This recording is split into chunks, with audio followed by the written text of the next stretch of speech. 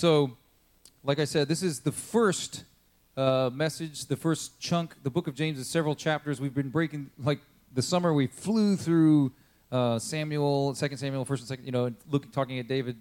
This fall, we're going to take chunks of this, these chapters and spend a little time each week talking about them. And then also Kevin will have emails every day going out about this, and also like our youth Bible studies are focusing on this. And so I want to encourage you to engage with this material repeatedly over this season, because I think it's something that God wants us to look at, learn from, and understand in this day. And I'll give you some background here, and I think you'll understand the application. A little bit of basic background, just so we're in the same thing. Like, we just went through the book of Jude, and Jude was Jesus' brother, like actual brother, grew up in the same house brother. And James is also, the author of this book, is also the one of Jesus' brothers, like actual brothers. And if you go and Google that stuff, there are people that think, well, maybe not, but just about everybody agrees that this is Jesus' brother. However, his name isn't James. That's like the English version. His name is Jacob, more than likely, almost like certainly Jacob. And so sometimes I might refer to him as Jacob because that's the guy who wrote the book, which is we kind of changed his name as they, English size everything. He's Jesus' brother. He was also, and so his audience, his primary audience is Jewish believers throughout the area. And he's addressing a situation they're finding themselves in, kind of specifically, which I think we can really relate to. What's going on is their early church, they found faith in Jesus, the Messiah of Israel, and now they found themselves kind of in a strange position where they're kind of ostracized by the Roman people around them because the claim of Jesus as king is a threat to Caesar. Like you're just second-class citizens already. We don't even care for this. And they're cut out of some of the businesses. But now also, because they've got a faith in Jesus, they're also cut out of what there was their community of the greater Jewish community. So these people are getting frustrated, and they're stuck in a place where you no longer fit in to any of the world around you. Can anybody relate to that? Faith in Jesus in our day and age doesn't always garner you a whole lot of acceptance in the greater society. I mean, honestly, we can really closely relate to this because these people aren't being persecuted like fed to the lions type stuff that he's talking about, right? They're being cut out of business deals. They're being left out of things. It's like a low-level persecution, the kind of thing that we actually could relate to in our country. Like, most of us aren't being arrested. That is happening in the world. It did happen, and it will happen through the whole history of the church. The primary people of this audience, the primary audience of this book, though, were just having a harder time in life because of their faith in Jesus, okay? And I think we can totally relate to that. Nowadays in our country, if you come out as a Christian, it's people just assume you're a bigot, or you're there's all this kind of stuff. And I don't have to remind you guys, we live here. So the reason I think this book, you can see immediately, I was like, oh, well, it would be really good to know what this book is about. And what he really does is, as Jesus' brother, is he kind of takes a lot of Jesus' teachings. I even saw one commentary say there's no letter in the New Testament that has as many of Jesus' teachings per page as the book of James. So what he's doing is he's taking things Jesus said, like taught his whole life, like out on the Sermon on the Mount, the Sermon on the Plain, and all these different things, and then he's packaging them and repackaging them for application in a life where your faith in Jesus is making you at odds with the people around you because of them, not because of things you're doing. You see what I'm saying? You're being repressed, if they can make a Monty Python reference. But it's not full-on persecution, right? But the tension is building, okay? Because they're going, we didn't sign up for this. Like I signed up for Jesus being king, Jesus healing people, Jesus like raising people from the dead, signed up for that. Me following Jesus means take up my cross and follow you, and like bad things might happen to me. This is not going as I thought. You see what I'm saying? Even though, as we read in John, he prepares everybody. He's like, this isn't a surprise, but it's just it is a, okay, I want someone to come up here and read this. We're going to read this whole chunk. Somebody who reads out loud well, come quickly. We don't have time. Come quickly. Read it. Yes. Here's what I want to do. During this book of James time, we're going to read the chunks as a whole, okay? And then we're going to break them down and talk about them really quick. So just read till verse 18. Okay, so it's 1 through 18. James, a servant of God and of the Lord Jesus Christ, to the 12 tribes scattered among the nations. Consider it pure joy, my brothers and sisters, whenever you face trials of many kinds, because you know that the testing of your faith produces perseverance. Let perseverance finish its work, so that you may be mature and complete, not lacking anything. If any of you lacks wisdom, you should ask God, who gives generously to all without finding fault, and it will be given to you. But when you ask, you must believe and not doubt, because the one who doubts is like a wave of the sea, blown and tossed by the wind. That person should not expect to receive anything from the Lord. Such a person is double-minded and unstable in all they do. Believers in humble circumstances ought to take pride in their high position, but the rich should take pride in their humiliation, since they will pass away like a wild flower. For the sun rises with scorching heat and withers the plant. Its blossom falls and its beauty is destroyed. In the same way, the rich will fade away even while they go about their business.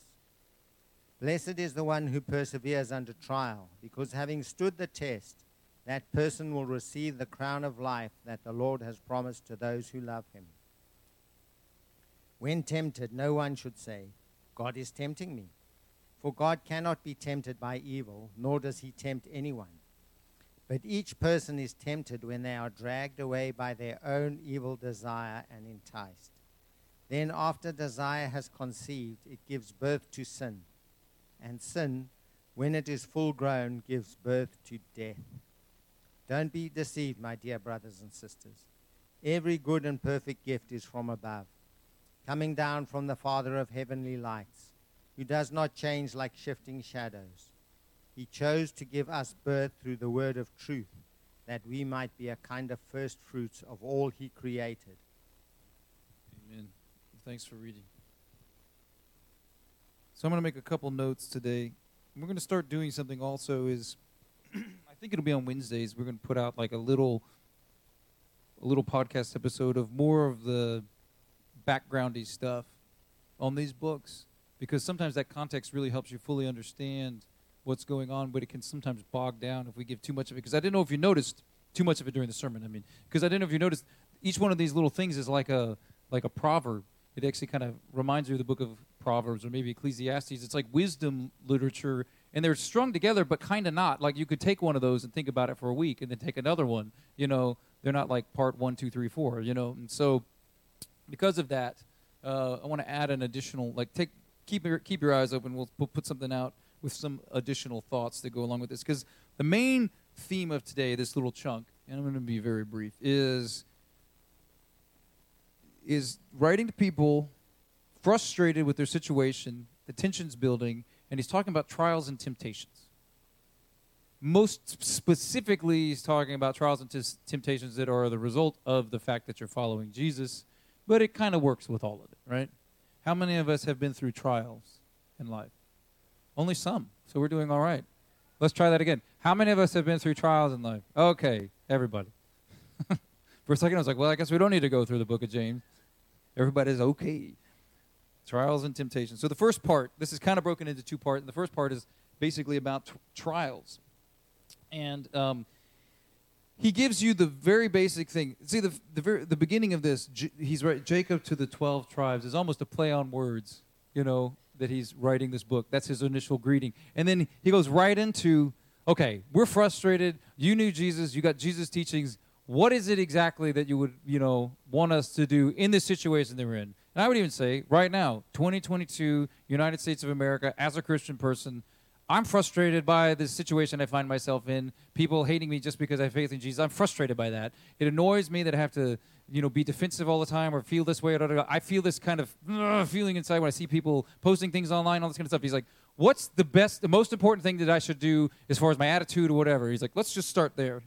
Consider it pure joy, my brothers and sisters, whenever you face trials of many kinds, because you know that the testing of your faith produces perseverance. We could just stop there. That's the whole thing. So we go, yeah, but can't I get mad and try to fight about it? It's like, well, I mean, you could, but really, what Jesus is inviting you to do is to consider it pure joy. Because you know that testing produces perseverance. Not because it's fun to go through. Like, it is crazy and wrong, I would even say probably stupid, to seek out persecution, okay? That is wrong-headed. And people have done stuff like that, and the church has been around. And people have done some crazy things, and you can read about it. It doesn't go well when you try to, like, do that, you know? But by being a Christian in this world, as Jesus said, it will come for you. It'll happen. So what attitude do we take? How much anger do we harbor when we're fighting against these things? He's like, no, I'm inviting you over here. Now, consider it pure joy, because God is still God no matter what you're going through. And he's inviting you into a different place, mentally, spiritually, all these sorts of things. And the joy is mostly coming from what Kevin was talking about earlier today. And it's that joy of being lovesick, the joy of the anticipation of being with God. That changes this whole framework. You know, when you only have this to work with, and when I'm doing this little thing with my hands, what I'm meaning is this, like, human life we all have. You know, I got so much money, so much time, so much life to live. I want to make sure my life means something. I want to, you know, Am I getting ahead of people? Am I getting behind people? Where am I? Does anything I'm doing even matter? All those kinds of thoughts. That fits in this little there's like a little sand castle, you know. And you can have it, put it together pretty good. And it's like, okay, I'm proud of this. It looks good to other people. I'm doing better than that guy or whatever, you know. And this is how we think. And so as a Christian, we're like, can God put like a little flag on the top to like make that, you know, make it better? And God's like, I don't really care about the little sandcastle. I want to invite you over here to this completely different thing. You know, he goes, you're still going to be, you know, you're in this world. Like Jesus' incarnation as a man, God coming as a man, gives some meaning to this sandcastle-y stuff, but it changes its meaning categorically to where you don't evaluate it the same way anymore. Does that make sense? That is like a really weird metaphor that I just made up. That wasn't in the notes. So as I'm trying to go faster, I'm making up weird stuff. There's a skip. Romans 8:28 says this, and we know in all things God works for the good of those who love him and are called according to his purpose. That's how you can have joy. Because it's not the end. And he's talking about perseverance here. The testing we're going through will actually produce perseverance in us. It's kind of like working out a muscle. You got to work it out to get stronger. It doesn't just get stronger because I don't know, you know.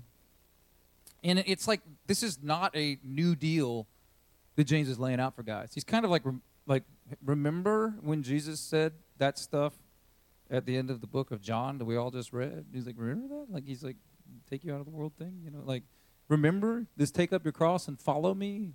Remember? Like, he's kind of saying it like that. Matthew 10:22, you'll be hated by everyone because of me, but the one who stands firm to the end will be saved. Abraham was tested, and this mature word is like metal being refined, which you know these other verses, you know. So it's like, well, what do I do about it? You know, he's like, well, you're going to need wisdom. Ask for it, you know. I'm kind of paraphrasing these scripts. You can keep them up on the screen as I'm going. Because life is hard. You're not going to always know what to do. The Bible gives us a whole lot of stuff to work with, a whole lot. And our understanding of the Bible and applying it to the Bible, you're going to run into specific situations in your life where you don't get just an A plus B equals C sort of thing. It's going to be like, Jesus said this, it seems like this is, but I don't know exactly how I'm supposed to take that and apply it here. Because this situation is a little bit different or more complicated or whatever. You know, it doesn't always, you can't just go, what verse can you tell me so I'll know exactly how much TV I should watch? I was like, well, I mean, it's not in Proverbs specifically like that, you know, but there's, you know, you see what I'm saying? That's why you need this wisdom. And God's like, ask for it. I'm more than happy to give it. But then you read this next thing where it's like, but if you ask, you got to believe and not doubt, because if you're doubting, you're like, you know, you shouldn't expect to receive anything from the Lord. You're like, I don't know what that means. When I was a kid, this kind of stuff, because I have OCD, kind of freaked me out. I was like, well, I'm going to doubt anything. I'm going to pray harder or something. That's not really what he's talking about. He's not talking about like, if I ask God something, do I think God will do this or can do this? Or, it's more a person who's trying to live the sandcastle life and want God to like put their little, I want the God stamp on it. I don't want to give it all to him, you see. I want just the stamp. I want to add a little, you know, there's a God part of my life and then there's other parts. And he's like, if you're that kind of person, this isn't going to work. You see what I'm saying? God's wisdom doesn't work that way. Now, if you're in a true situation, because when you truly surrender it all to God, you're still going to go through some pretty tough stuff. Actually, will increase, I would believe. And he's like, you're going to need my help, so ask for it, and I'll give it to you. It's talking about that. a person who's really needing from God, he's going to give you wisdom, okay? But if you're wanting God to just kind of give his stamp on your little thing you're doing, it just doesn't work. So it's not even saying, like, I won't do it. It's just like, that just doesn't, it isn't possible, would be a better way to even understand it.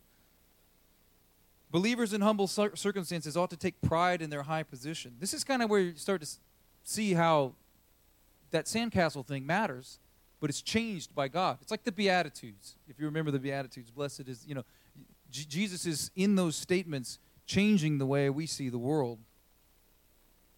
And then he makes kind of a play on words again. But the rich should take pride in their humiliation because they're going to pass away. So he's making this thing that we don't need to worry so much about our status anymore. Actually, you don't need to worry about it at all. And we worry about it a lot. You go, well, I don't care what car I have. There's something. You know what I'm saying? And he's saying we don't need to do that anymore. I'm inviting you to not live that life anymore. And that, frankly, sounds awesome. And there's this, but the thing about this rich is, just so you know, this is a good thing to stick in here. He's not saying it's bad for Christian people to have money or anything like that. He's talking about people who put their faith in their money specifically, right? Because, and this might be podcast stuff, but it's about the words they're using to describe rich versus, because there's Greek words that they're using different words. Later he talks about believers that have, so it's referring to non-believers, believers in money. Let's just call it that. But like that prayer we pray every week, our culture is definitely believers in money, okay? So we got to work that out of our thinking. So we move on to the second part, temptations. And you find this word blessed. Blessed is the one who perseveres under trial, having stood the test. That person will receive a crown of life the Lord has promised to those who love him. And so it's kind of this inevitability of the temptations that are coming in life. But this word blessed is, again, it's only from God's perspective. And only from God do we receive this crown. Craig Keener said this: to ancient readers, his words could proclaim, testings are not the result of arbitrary fate. Our likes are the fateful workings of the loving Father. It's good to remember this because, God's role in our lives. Because we're going to experience testing, and you could be like, what did I do to deserve this?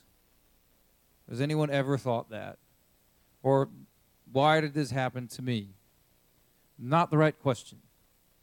And I'm not even going to say that those questions don't always have answers. I'm just saying that, it's leading you down into this way of thinking, not into God's way of thinking. God is, the trust in God, like the one when you ask for wisdom, is saying that I don't know why I'm experiencing this. And even if God could tell me in his infinite wisdom, I probably wouldn't be satisfied with that answer or still be okay with it. I might be like, yeah, I'd still rather not. But what you say is like Jesus praying in the garden, not my will, but yours be done. That's it. The whole thing. Remember we were talking to Jude about, forsaking our place. It's knowing that God is good and that he can take care of us in spite of the things we're going through.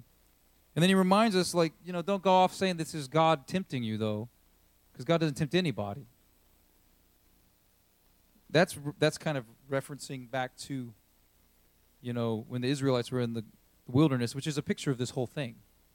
And they start to question God, why did God do this, and why is God doing that? Did he bring us out here to die? It's like that kind of thing. We start questioning God at that point. We think we're just talking about our own lives. Why did this happen to me? What did I do to deserve this? And really what you're saying is, why did you do this to me? Why did you let this happen to me? It's kind of a worse version of that same story. And we don't have the position to ask God. We can't, as human beings, that's the picture in the book of Exodus you see. It's not our place to question God like that. And when that happens, he doesn't like it.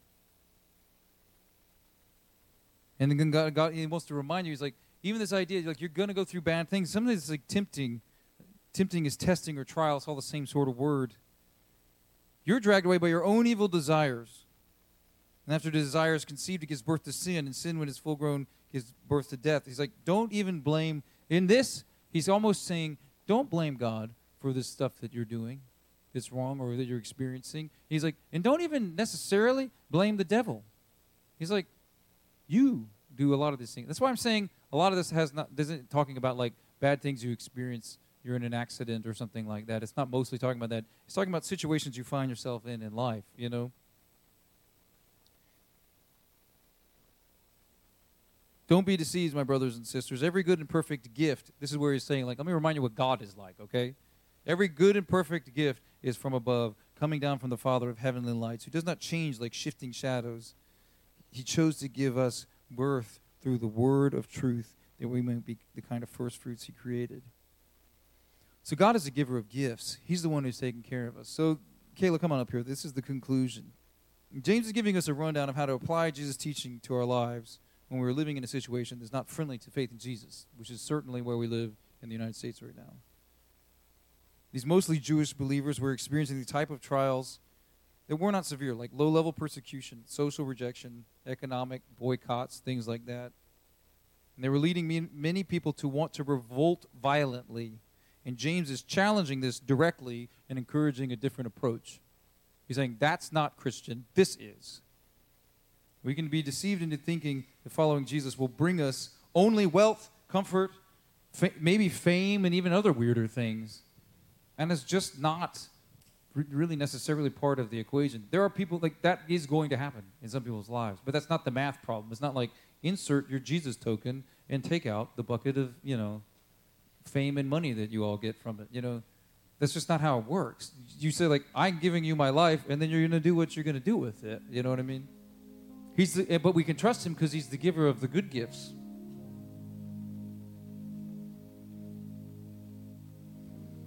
I'm reading what I'm skipping.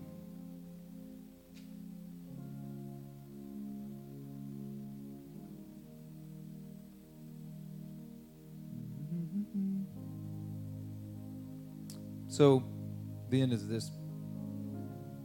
It's not the if you're going to go through hard things. It's you are. And it's not, how do I make that just stop? What's the way that I can make this stop so that I don't feel like that anymore? There are times in our lives where you go through seasons. This is not a totally universal thing. There's horrible things that happen in our lives. And you see, like when Jesus is encountering people and he gives freedom to demon-possessed person. He's not like, when you go through this, just know I'll be with you. Like, so there are times when God enters our lives and categorically changes everything, you know, and that is what happens at salvation. But then, like Jesus coming to us, he sends us back. We are not of the world, but we're still in the world. And we are the light of the world to shine everywhere, the salt and light that we're required by Jesus to be. And when you start doing that, you're rubbing against the world, and things that are uncomfortable start happening because of that. And you have this temptation inside yourself to fight. And then what you end up doing is hurting people. And Jesus has to heal them too because of the things you're doing. And a better way to look at this, as he's framing this book of James, he's giving us Jesus' teaching applied to our lives, and especially this one today, considering it joy. I don't quite see that sometimes. I don't see the joy in all the bad things I'm going through. I'm telling you right now, I don't usually see it. It's like you got to remember that. It's a good thing this book's in here. It's like, this is really crap, and I don't enjoy it very much, you know. And he's like, well, consider it joy. I was like, well, okay, I guess, you know. Then you have to remember something like this. This is phrase, the fellowship of suffering. Philippians 3:10 and 11 says this: I want to know Christ. Right? Who wants to know Christ? I want to know Christ. Yes, to know the power of his resurrection and the participation in his sufferings, becoming like him in his death, and so somehow attaining to the resurrection from the dead.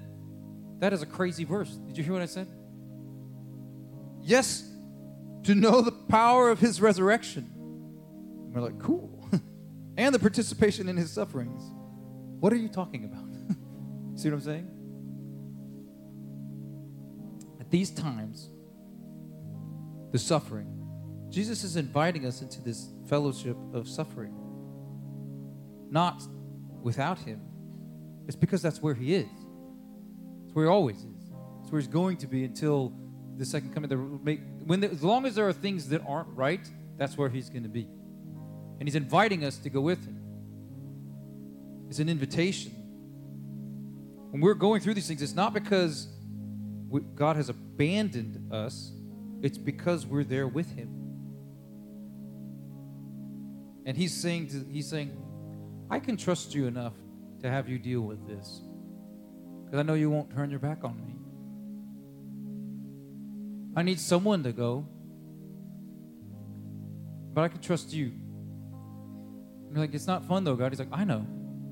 I've been there. I'm there now. I'm with you. I'm going to close by reading this, 2 Corinthians 6, verses 1 through 10. So I think it kind of paraphrases the same stuff in a different way. As God's co-workers, we urge you not to receive God's grace in vain. For he says, in the time of my favor I heard you, and in the day of salvation I helped you. I tell you, now is the time of God's favor. Now is the day of salvation. We put no stumbling block in anyone's path, so that our ministry will not be discredited. Rather, as servants of God, we commend ourselves in every way, in great endurance, in troubles, hardships, and distresses, in beatings, imprisonments, and riots, in hard work, sleepless nights, and hunger, in purity, understanding, patience, and kindness, in the Holy Spirit, and in sincere love, in truthful speech, and in the power of God, with weapons of righteousness, in the right hand and in the left, through glory and dishonor, bad report and good report, genuine, yet regarded as impostors. I'm going to just read this again. Through glory, which we like, and dishonor, which we don't like. Through bad report and good report. We're genuine, yet we're regarded as impostors. Known, yet regarded as unknown. Dying, and yet we live on. Beaten, and yet not killed. Sorrowful, yet always rejoicing. Poor, yet making many rich. Having nothing, and yet to possess everything. This is what Jesus is inviting you to do as his followers. It's not humanly possible. It doesn't even make sense.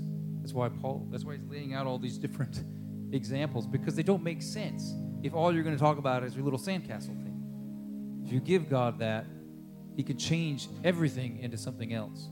And if you need a reminder of how far that can go, you need to always just remember the cross of Jesus Christ. We are talking about this is God himself, God coming as a man, a human being, which is already crazy enough. And then our response to that is to kill him because we can't handle it, which is the same thing we've always done since the beginning of time. It's like, let's try to kill God and take over or whatever, You go, well, that's about as bad as it can get. God's here as a man and we killed him. It's about as bad as it can get. And I'm telling you, that is as bad as it can get. You can't get any worse than that. So nothing you've done or anything, that's as bad as it gets. And then God had predetermined before all time that was how he was going to save the whole world. So God can use anything for good. So when we're facing the anythings, remember, he's not talking about it as a person who doesn't know it. He's experienced it. So, Father, I pray that we would have the courage to be invited into your fellowship of suffering, and we wouldn't back down just because it's uncomfortable. We would surrender to all of these teachings as a whole and individually, Lord. That we would ask for wisdom. We would trust you. We would give you our lives. That we would consider it joy when we go through hard things. We know that you're not the one doing bad things to us. You're not tempting us to do bad things either. You are the giver of good gifts. And I pray that we would live lives in this world of darkness with the light that reflects that to those around us. In Jesus' name, amen. Why don't we just stand? I'm going to pray for the food, and we're going to... Do you have something to sing? No, let's just close and have lunch. How about I say that? There is one other thing. The third table over here is a little janky, so don't use that one. I left the umbrella down as a marker. We have to repair that. So, Lord, bless this time together as families, as a church family. We pray that you would bless each of us that's here. We pray that you bless the food that we're going to eat. We pray that you would fill this place with your presence in fellowship. And we pray for your love to abound in all of our hearts towards each other and towards you. In Jesus' name, amen. If you have children in Maranatha Kids, please go pick them up. And if you need prayer, we'll be available down here to pray for you over the next few minutes.